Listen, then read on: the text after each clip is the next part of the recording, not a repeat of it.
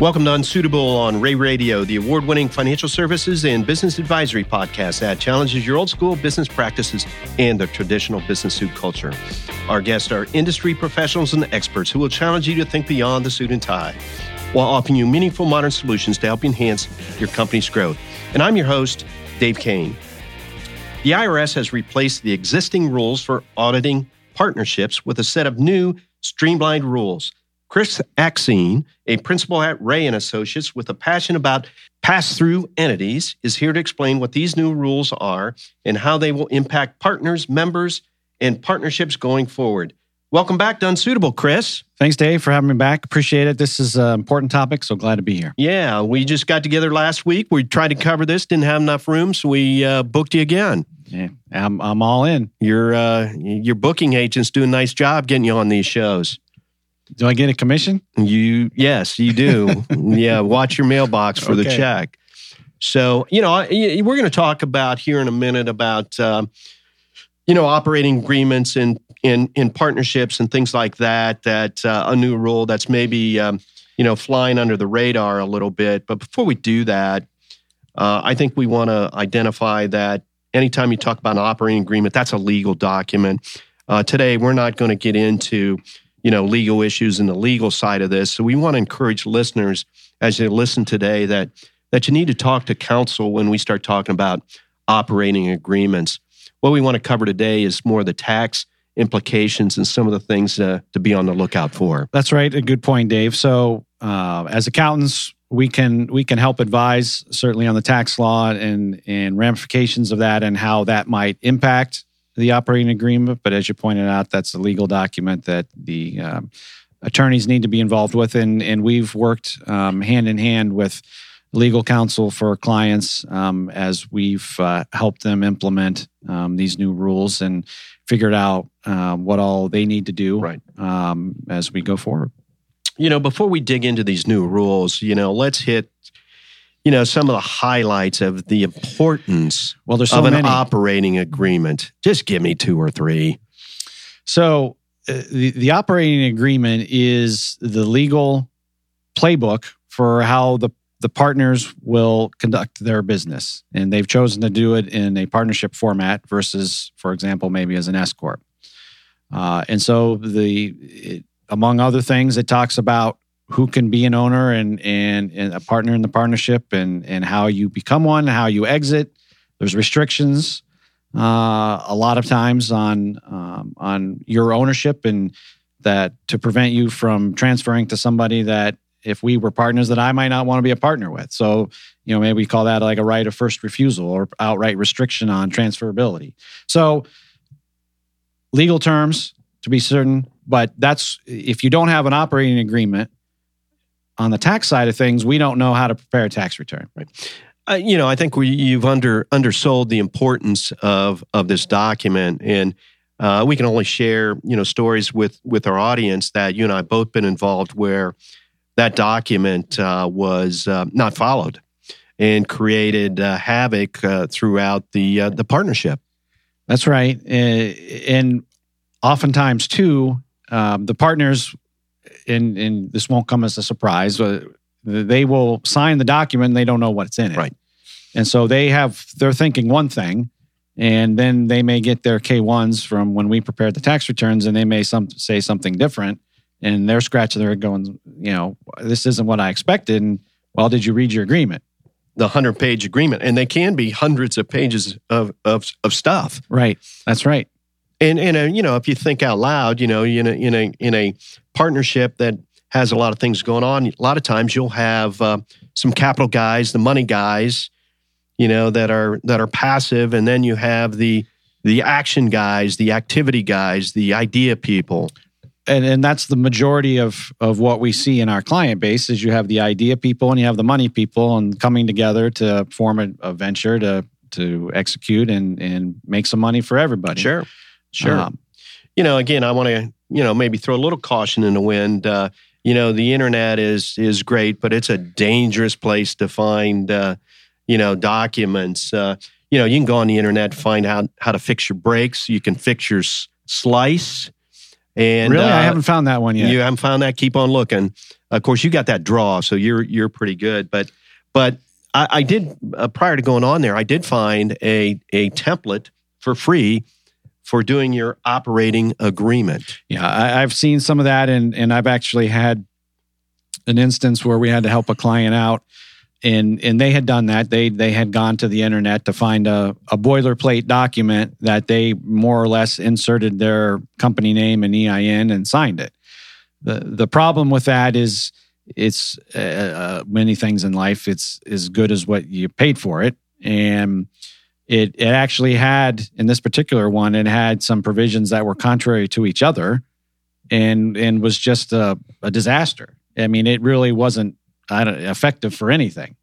And the good news for us and our client in this regard was that helped us get out of a tax jam in terms of the type of entity that they thought they were versus what they wanted to be, and what they had filed with the IRS and what the IRS thought they were. And so that, it turns out, in the end, was a good thing that we could fall back on that to get them out of a tax jam. But you need to, and I know we run into this, clients, they get antsy when you talk about, well, go see your attorney and have a discussion, or let's have a meeting with the CPA and the attorney in the room, and they see the meter running. But there's a reason why you have the professionals in the room, because they're looking out for your best interest. And when you don't do that, you're going to regret that later on. Sure. And you and I could devote a couple podcasts to just telling stories about how the operating agreement was not followed. Right. Well, it's legion, the stories that are out there, and a cautionary tale and of what not to do. And that's why, as we're working with our younger staff, we drill into them the concept of, do we have a copy of the operating agreement? And if we don't, we need to get it. Sure. So let's dig into this significant changes to partnership audit procedures and the operating agreement. Let's start. What's going on? Sure. Yeah. So the background on this is, and as you astutely pointed out in the intro, this is kind of a little bit flown on the radar with the Tax Reform Act that happened a year ago. This actually was a part of final regulations issued by the IRS that first became effective for tax year 2018. So the year that we just filed coming out of busy season. And with the tax law change, that also impacted 2018. It kind of got lost in the shuffle. The background on this is the IRS has a history of very low audit rates on partnerships. In part, that's because they don't have the manpower to look at them, and it's become a common way for businesses to do business in the choice of entity, because there's lots of flexibility with LLCs taxed as partnerships. So the historical context there is they've had a low audit rate because you run into situations where under the old rules, if you had a partnership with fewer than 100 partners and the IRS came in and audited that partnership and they came with an adjustment, they would then have to roll that adjustment through 90 plus partners' tax returns. And it is very hard. You might not be surprised to learn that the IRS's computer systems they have lots of them. They don't talk to each other very well. And so it was very hard for them to track and understand if they made a $100 adjustment at the partnership level, that $100 was going to make its way through all of the partners that are in that particular partnership return and at the right, if you will, the right level of tax being paid on it. They just couldn't track it. Yeah, right. I have to admit, when this first came out, I thought, well, gee, they're after the publicly traded partnerships, and I believe they are. But as this thing unfolded, we thought, oh boy, this is all partnerships, all LLCs, basically. Well, that's right. And under the old rules, the old regime, there were really three different sets of rules. So if you were over 100 partners, you were going to fall into a different set of rules that largely are what's in place now. And so as a part of this tax reform or partnership audit update, what the IRS did is they're trying to make it easier for them to audit. And by without unspoken, if you will, unstated, is a revenue raiser because they're going to collect money directly from the partnership. So they're going to get it quicker and they're going to know that they're getting all of it versus running it through partners' tax returns. Right. It seems to me, again, that they were going after the big business, and a byproduct of this is my 2-member LLC got caught in this, and I've got to comply with the same rules, basically, out of the gate as the publicly traded partnership. Now, I have some outs, and we want to talk about the outs, but again, I think this is a case where they went after the big business, and all of a sudden, oh my goodness, all these partnerships got to do something. That's right, and in large part, that's because they changed the powers, if you will, of the tax matters partner. So under the old rules, every partnership had to designate a tax matters partner. It had to be a partner in the partnership, and from the IRS's perspective, what that individual was a point of contact under the old rules. And so when they were going to initiate an audit, they would send the audit notice to the tax matters partner. You disclose that in your partnership tax return each year. That's really all the authority the tax matters partner had in the eyes of the IRS. In the old days. In the old days. I bet that's going to change. I bet you're going to tell us how that's changed. Well, it changed. I'm trying to stay ahead of you here. You're changed. Way ahead of me. Yep. I usually work in the marketing side of the department, so this is way above my head. So the rule changed, and they, I don't know why, but they came up with a new designation that we call the designated partnership representative. And they gave the designated partnership representative far more powers and authority from the IRS's perspective than did the tax matters partners under the old rules. And so you need to designate who your partnership representative is, because if you don't, and you didn't elect out of these audit rules, the IRS can nominate one for you. Nobody knows yet what that looks like, because they aren't gonna. The first year that these rules apply to is 2018. The IRS doesn't audit in real time, so it's likely it's going to be 2020. Before we start seeing the practical implications of what these rules really mean. So if I'm designated the partnership representative, that means I'm the king as far as the IRS is concerned. I can make the decisions that binds all of the partner group. That's correct. With regard to tax matters before the IRS. And as a partner in that partnership, that makes me nervous. And so when we talk about the operating agreement and making changes to it, one, first and foremost, is we need to change the language from tax matters partner to the designated partnership representative. That needs to be updated. It may or may not be the same individual. What's new now with I'm going to call it the DPR, is the DPR can be an entity. It doesn't have to be a partner. There may be reasons for that. We've had some clients ask us, hey, Ray and Associates, could you be our designated partnership representative? So in that agreement, as you pointed out, from the IRS's perspective, you can extend the statute of limitations. You can compromise, on an issue. You can create tax liability for the other partners, and that power needs to be checked on our side of the table. Right. So, hey Siri, take a note. Call counsel. We need to get the partnership representative the election made as soon as possible.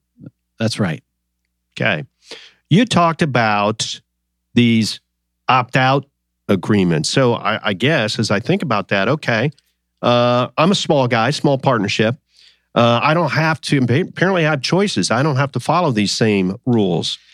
How do I do that? Can I make an election? What do I do? Sure. So what's interesting is when you back up and look at what the IRS's premise was for enacting these regulations and changing them, if you will, the audit rules, is they were trying to make it easier for them to audit. But at the same time, they provide in some elections where you can elect out of these rules and basically back into the old rules for small partnerships. Okay. And what that means is... I like it. What that means is that the IRS comes in, audits the partnership, they come up with an adjustment. That adjustment then has to roll through the partner's tax returns. So much for simplification, because most of the discussions we've had with our clients is if you are able to elect out, you're going to elect out. And there's tax related, but reasons on why you would do that. Okay. The election out is something that there's a couple of different ones. The basic one, if you will, is made is on a year-by-year basis. Year by year? With the tax. Actually, in the tax return, there's a question about, are you electing out? And that's done on a year-by-year basis. Unfortunately, there are some prohibitions on the ability to elect out. So if you have, I knew that was coming. Yeah, come on, it's too good to be true. So if you don't have the right partner types as partners in your partnership, then you can't elect out. Cannot elect out.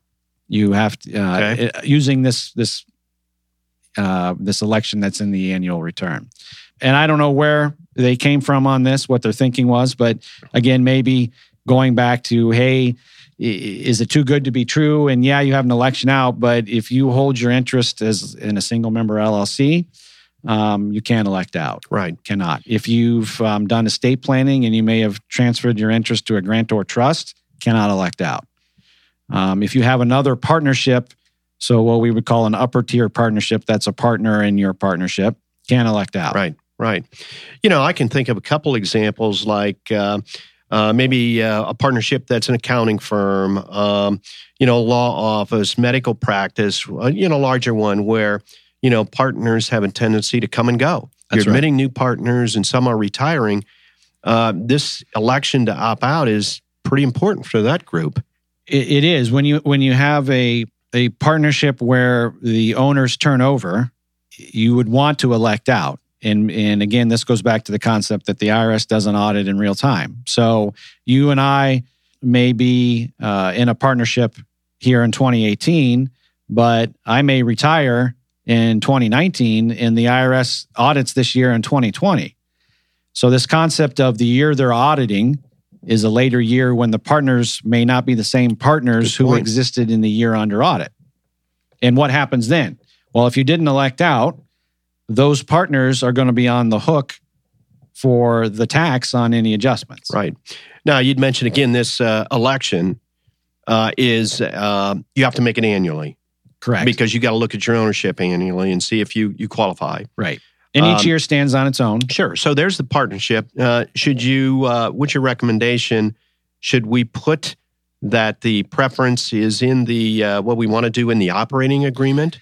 Is that something we can add to the operating agreement every year? It is something that can be added to the operating agreement, and we might argue it should be in terms of discussing what the powers of the DPR are, what powers they have in terms of elections to make.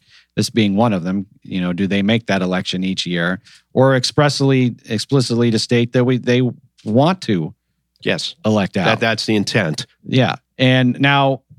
Going hand in glove in that though is then okay. We may have me, you, and Brad may be in a partnership today, and that's fine. We're all eligible to elect out, and we're going to elect out. But next year we might admit Becca, who for appropriate non-tax reasons, has her ownership in a different form that would make us now ineligible to elect out. And so, should we have language in our agreement that limits your ability to have an owner that would prevent you from electing out?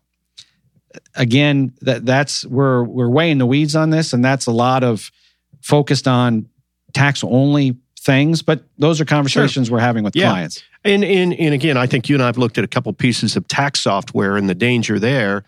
If you're using off-the-shelf software for a business, you have to make that election, because if you don't, I think that software is going to assume you want to follow the new audit procedures.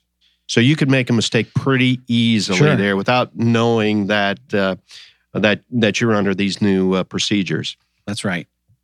So again, I think we have to. It's a must. We have to review and amend the partnership operating agreement for a couple things that we just talked about: the partner representative, and maybe put the election ideas within the document.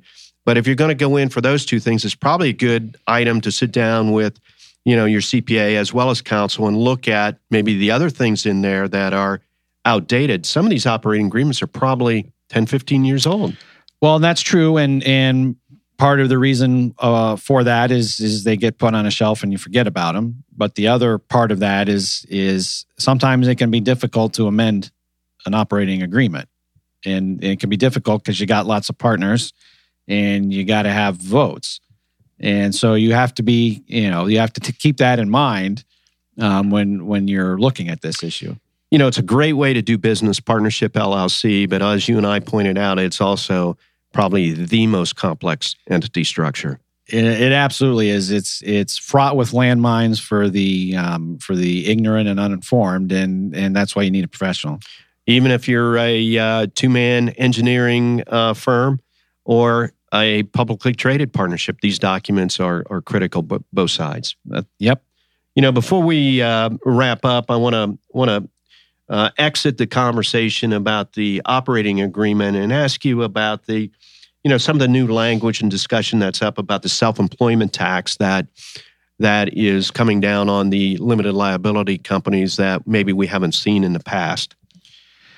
Yeah, so we've had some what I'll call some clarity in the guidance that's available on the whole issue of partners in a partnership and being subject to self-employment tax on all of the pass-through income allocated to them, not just guaranteed payments that they may get, their wage equivalent. That really transpired through the results of some court cases, tax court, that have fallen out in the last 18, 24 months now. And so we've had conversations and we'll continue with our clients about how to deal with that. And one of the options could be, again, going back to choice of entity, is maybe electing S. It's not a be all end all, and it doesn't fit every fact pattern, but that certainly is one way to address the issue. So a lot of business planning ahead in 2019 and early 2020, and good place to start is this document. Our guest today has been Chris Exene, Senior Tax Partner with Ray & Associates. Chris is located in Ray's Dublin, Ohio office, but you'll see him around the state at all the other Ray offices from time to time. So thanks again for joining us, Chris. Thanks for having me, Dave, and I'll see you on the golf course. Well, I'm going to be working this summer, so have at it. I've got to do some other work this summer. I don't have time to play like you tax guys. Clearly, this is a complex topic with lots of serious implications. Listeners, if you'd like to learn more about the new IRS partnership audit rules, you can shoot us an email at contactus@raycpa.com. Or for those of you watching on today's episode of YouTube, you can leave your question in the comments section below. In the meantime, please take a moment to give this episode a big thumbs up, share it with your professional network, and if you haven't already, go ahead and subscribe to Unsuitable on Ray Radio, anywhere you choose to listen to your favorite podcast. Until next time, I'm Dave Kane, encouraging you to loosen up your tie and think outside the box. The views expressed on Unsuitable on Ray Radio are our own and do not necessarily reflect the views of Ray & Associates. The podcast is for informational and educational purposes only and is not intended to replace the professional advice you would receive elsewhere. Consult with a trusted advisor about your unique situation so they can expertly guide you to the best solution for your specific circumstance.